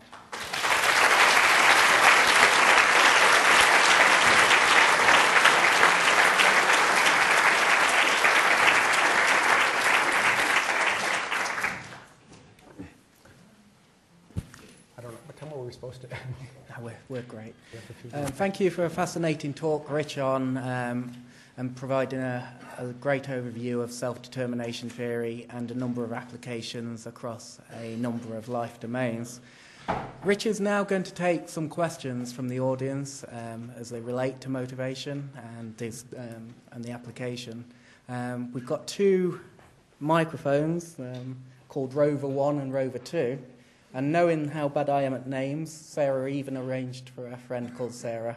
So we've got two Sarahs, and if you've got a question, if you put your hand up, then we'll bring a microphone. There's a question right here in the center.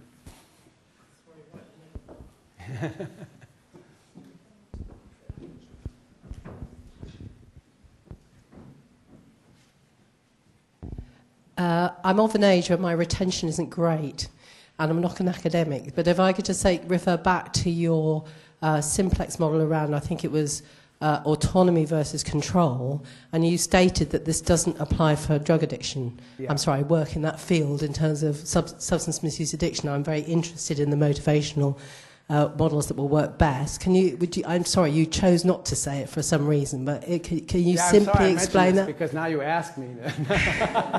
The reason the simplex doesn't work in the sphere of drug addiction, I've been involved in some studies in both methadone clinics and also in alcohol clinics.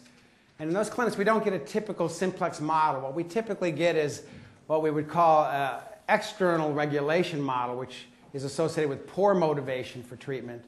And then we get what we call an internal, where both introjection and identification load together, and both are positively predicting outcomes. And the reason is that for most people who are going to make a change, who've been addicted to drugs, they've pretty much bottomed out. And they also know, they do feel existentially and personally guilty about what they've been engaged in. They know they should change, and that's highly correlated with the value for change. And so we don't get a simplex model, but we do get a very strong set of patterns where unless you have that internal motivation, you're not likely to have a successful transition through the clinic. And also in drug clinics, some external incentives seem to weigh less negatively than they do in some other settings. And so what we typically find is that internal motivation, both introjected and identified, is a necessary condition for positive change. And that's a little bit different than the pattern in other spheres. Thank you. There were a couple of your slides that I'd really like to use with the workforce that we're working in the field. Sure. That I think would be very helpful for them to understand some of those other factors. Will we have access to them? Sure. There's that website, by the way, has almost all the studies that I would have talked about either available or gives you the information on where you can get them. And then I don't know, can we make the slide set available to the audience here tonight? We get a PDF of that? If we can find a way, it's fine with me that the slide set would be available to the audience here this evening. Makes my life a lot easier just to be able to access the slides. Okay, sure.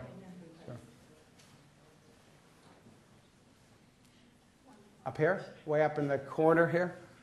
Is this Rover 1 or 2, Sarah? On Mars, I think it was Rover 2 that broke down, wasn't it, on Mars? It was...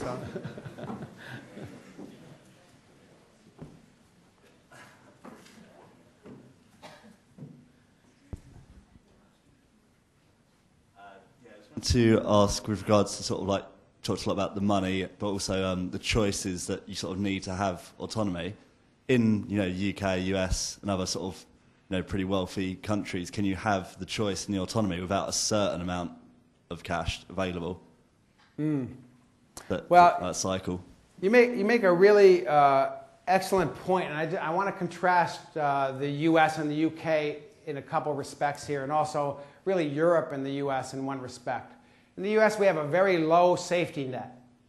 If you quit your job or you lose your job, there's not much support for you. There's a very short-term support. There's no health care. So most people don't have a choice about leaving their job. They must stay in their job. Where you have a higher safety net, you do have more choice about your vocation. So if you're in a place where you're experiencing no autonomy, where you're experiencing a lot of alienation, at least you have some degree of mobility to be able to move away without losing all of your basic health care. Now, your question goes a little bit beyond that, which is, does cash in some way give us more choices?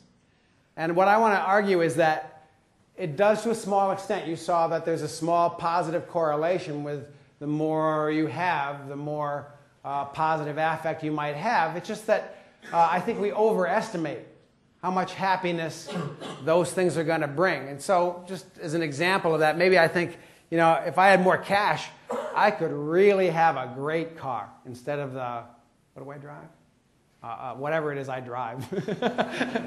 That's how bad a car it is.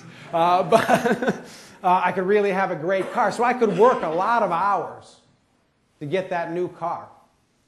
And the amount of effort and sweat and alienation or struggle that it might be to get that money for that new car, it's not that it provides me no satisfaction. The first couple times I get in that car and cruise down the street, I'm pretty happy about it. It's that the half-life of that happiness, it dips really fast. Whereas the cost I've already paid, or the debt that I've incurred, if it's debt, is also going to burden me over a long period of time. So I think we often have a bad metric when we think about choice, money, and consumption. The nice thing that money can do, though, is it can give you some freedom, I guess you can say, to do some things that really are of interest, to participate in the groups you want to participate in, to take more vacations, which actually might lead to more contact with nature or connection with relatives. So I don't want to say that money doesn't do anything for us. I just want to say we way overestimate what it provides. And often we use a very bad metric when we're thinking about that in terms of the outcome of happiness.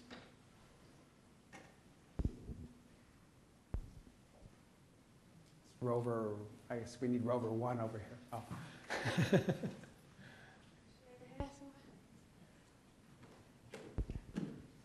I probably didn't answer your question. Thank you. About 4 or 5 years ago, I did an MA in Education Management, not here, I hasten to add, but somewhere else. And I was conscious when I did that there had been very, very little research into the factors which motivate teachers to join the teaching profession in the first place. Mm-hmm. And on a day in which we've got large numbers of people out who are in the public sector on strike, it's a slightly politically sensitive question, but I'm just intrigued to know whether there has ever been any substantial research undertaken into whether those who tend to gravitate into public sector type jobs are more by nature intrinsically motivated than extrinsically motivated. And the reason I ask that is because at various points in this country we've toyed with the idea of performance-related pay in the public sector and whether this would really have any impact on performance or not, or whether it's actually a complete irrelevance because it's not that sort of factor which fundamentally motivates people to go into careers like teaching, nursing, medicine and so on. Those of you who'd like to sleep tonight, you should leave now because I have a long answer to this question. First of all, there have been studies on the motives, the goal structure of teachers compared to some other things. Like we did a study one time comparing public school sector teachers with people entering business schools, for instance, and showed, of course, that they had much higher intrinsic goals. They also have higher intrinsic goals than those people entering law schools, for instance. A sad thing, though, about both business and law schools is people become more extrinsically oriented over the time that they're in those training programs and then become more unhappy also as a result of that. The issue about teachers, and at least, and I'm going to mostly talk about our country, although I think we stole some bad ideas from your country first. And it has to do with how we're trying to now motivate performance in classrooms by using incentive systems for teachers.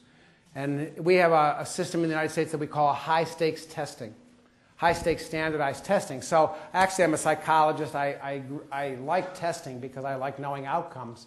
The problem with testing is not the fact of looking at how people are achieving in schools. It's putting rewards and punishments behind the outcomes because it drives all the wrong behaviors in schools.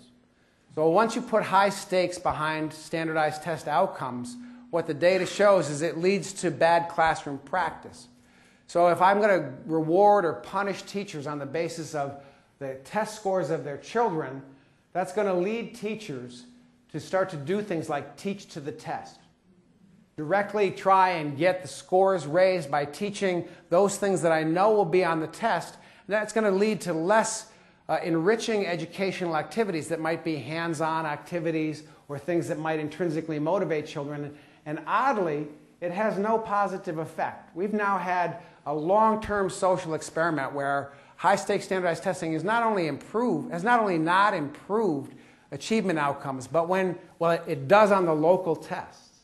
But when you look at any other indice of achievement, there's no evidence that it's enhanced educational outcomes in our country at all. In fact, on many indices, it has taken those away. And the other thing is it's created a drain on those teachers who are really motivated to enrich kids' lives and to stimulate learning in others, because there's a brain drain to private schools where we don't have high-stakes standardized testing in our country, or out of the profession. And it has led to, I think, alienation in many different ways. And, you know, the reward structure, using reward structures to try and promote learning has been well tested in laboratories and in field studies, but it continues to go on because it's an intuitively appealing idea to people.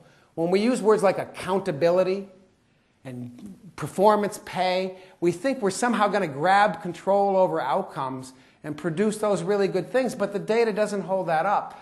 Bloomberg, our mayor of New York, recently instigated a big program where he was rewarding, this was designed by a Harvard economist. I have nothing against Harvard economists, but they don't read the literature. And what they did was they designed a reward system where they would reward children for getting more achievement-related outcomes. And it was a massive failure. They spent millions of dollars, and the only kinds of outcomes that they showed improvements on were the things that were really easy for kids to do. So when they gave them $50 to get a library card, they went and got a library card. They didn't read more books, but you know, New York City kids are smart. You know, I got a library, I get a card, I get $50.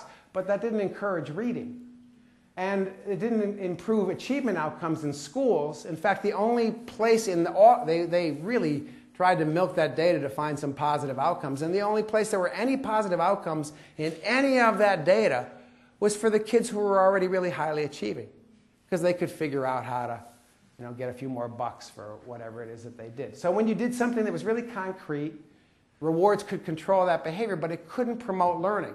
And similarly, when we've looked at performance pay for teachers, those experiments have been tried over and over again in the United States, and there's no pervasive data supporting their efficacy.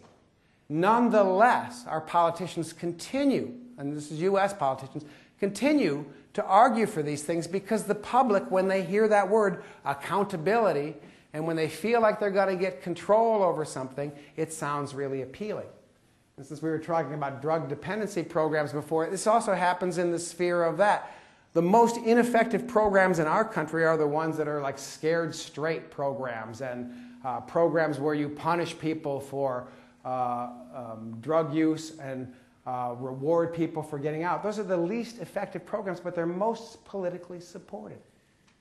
So we have these antiquated ideas about rewarding and punishing behaviors as if it's going to drive outcomes.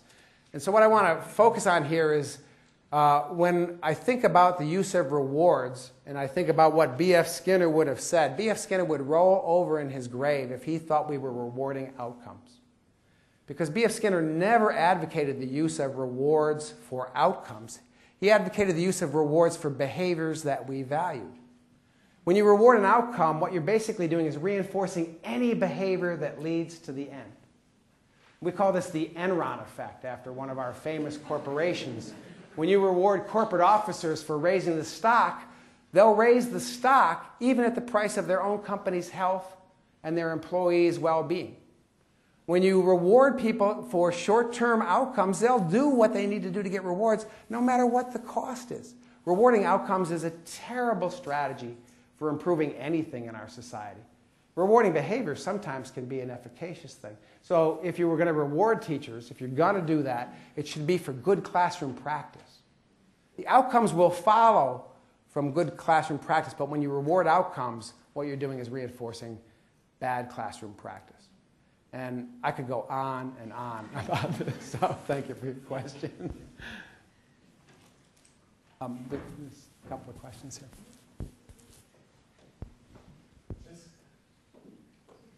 Rover 2 is coming.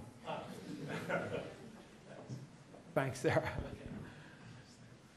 Yes, thanks. Just in the introduction, it was mentioned that you're a member of the American Education Research Association.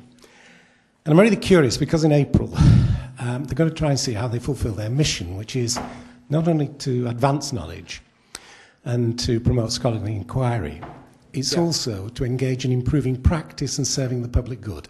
Yes. And in the first half, the new president has said, look, we've done that rather well. And tonight, I just feel the scholarly inquiry is there at a very high level, and so is advancing knowledge.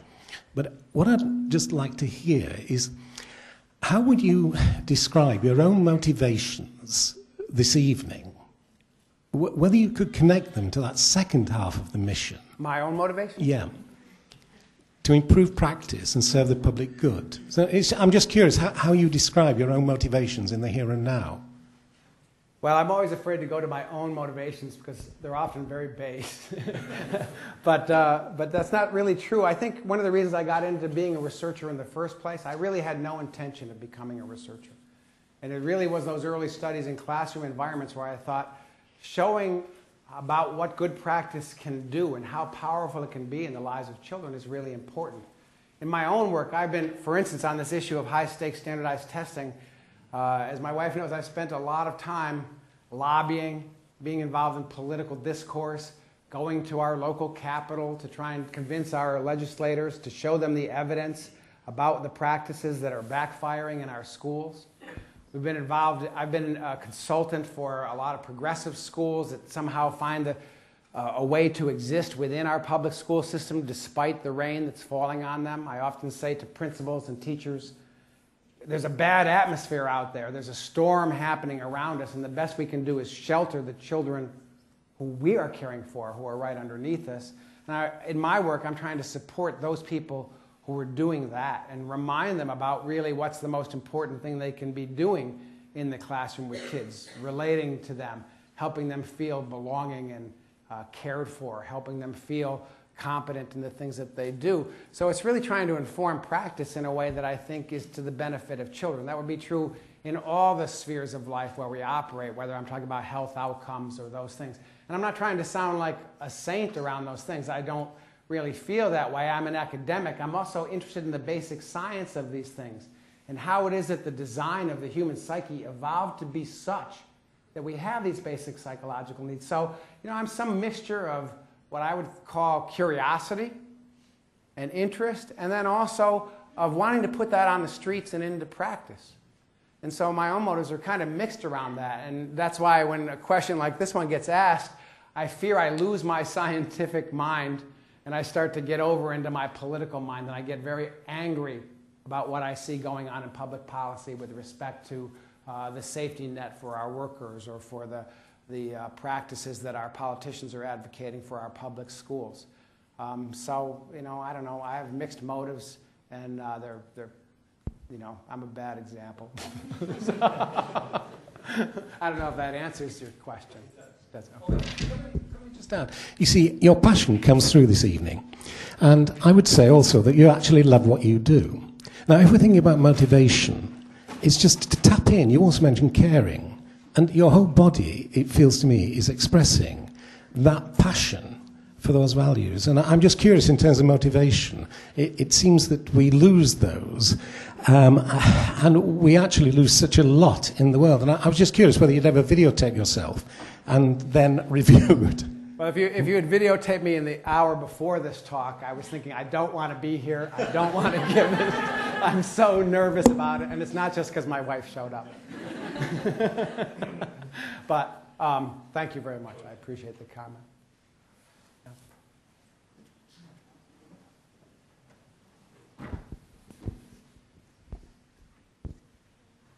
Yeah, my question was just about the education and rewards. Where you have a practice of rewarding children in school, and that practice ceases, you were saying the research shows that their intrinsic motivation goes down. But I was wondering, how long is it before, or is it recoverable, or how long is it before it actually comes back? It's a really great question, because one of the first findings that we showed to me, kind of speaks to the resilience of children. So when we were tracking teacher styles and their impact on kids in longitudinal studies, we'd find that a teacher within the first 4 or 5 weeks of the school year would be having an impact on kids, such that a very controlling teaching atmosphere would lead kids to be losing their motivation, and a very autonomy supportive one would raise it. But then we were tracking kids the next year, so those same kids the next year, and we would find that kids who had been very demotivated the year before, if they got into a supportive environment, their motivation would go up.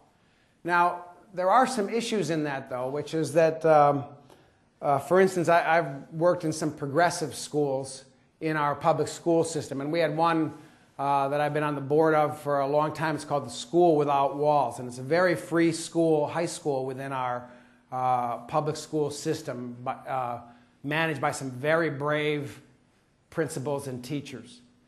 But they had a lot of trouble when kids would make a transition into that school, because they're coming from very controlling environments, and they would get into a free environment. And when a kid has been controlled and they've been under that other system all the time, and they get into a free environment, they were like, oh, I don't have to go to class? Great. They were off into the street. Oh, nobody's going to hold me accountable for anything I do here? Good, I'm not going to do anything. And what would happen is it would take a while for kids to get the sense of what that school was about and to gain responsibility. And by the time some of them would do it, it would be too late. It would take too long to make that transition. So what we were doing was we designed what we called a kind of graduated structure for the transition into that school, which wasn't really controlling, but it was where that every week somebody met with every child and had a conversation about what had they done that week and how was that consistent with their moving toward graduation from that school. And it wasn't really, there was no punishments or rewards, but it was to track, monitor, converse, give a rationale, and engage, an adult engaging with a child so that they wouldn't get lost as they made that transition.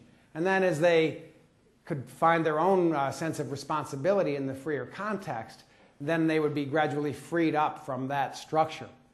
I typically think that structure is a good thing, and we have lots of research on that within SDT. I haven't shown any of it tonight, but John Marshall Reeve is one of our investigators in SDT who's done beautiful work to show structure is mostly positively related to motivation, especially if it's done autonomously. So you can structure kids controllingly, and you can structure them autonomously. Autonomous structure turns out to be really helpful to kids in schools. No structure is a problem. So having no guidelines, no sense of what the goals are, no conversations about rationale, a permissive environment in schools, I don't think is either autonomy supportive or competence supportive. It's just not supportive. So what I advocate as an educational policy is a high degree of structure with a high degree of autonomy support. And I think that's the most successful model of a progressive school. I don't know if that fully answers your question. Thank you. One more question? Well, there's one up in the back.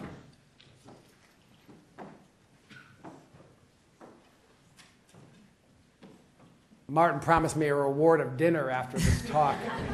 So.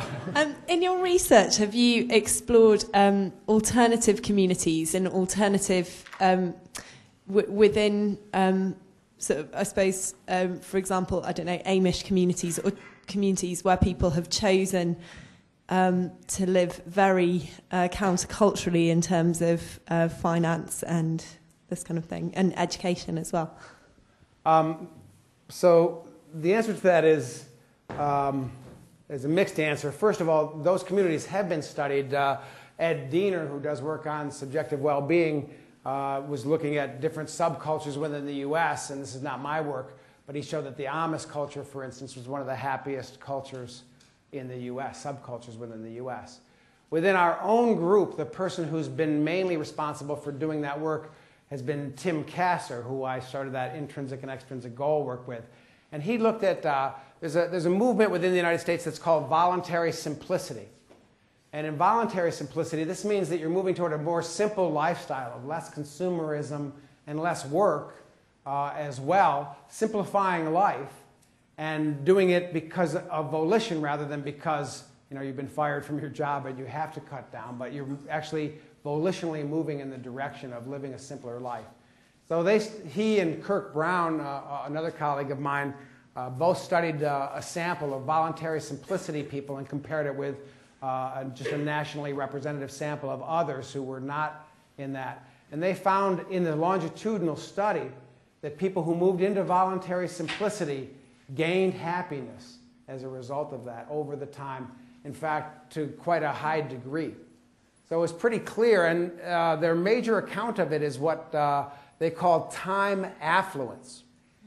And so if you think of something that we're deprived of in our current culture because of our desire for more and more and more things, is that we don't have time. We're busy all the time. People who move to voluntary simplicity get time. And time is the one non-renewable source that we have. Because everything else we can get back, but we can never get back time. And the voluntary simplicity people, the biggest factor accounting for their increased happiness was their increased time affluence. And so it seems to be that if we could move toward a simpler life, it would be good for the earth, for sure, but it's also good for us because we have more time, and when we have more time, we tend to put it to the things that truly make us happy that we discussed here earlier. So, thanks very much for...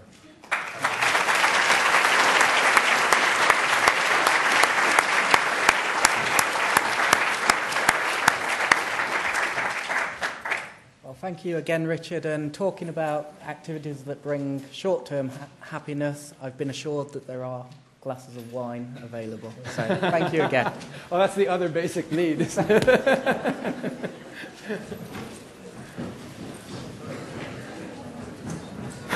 So I survived.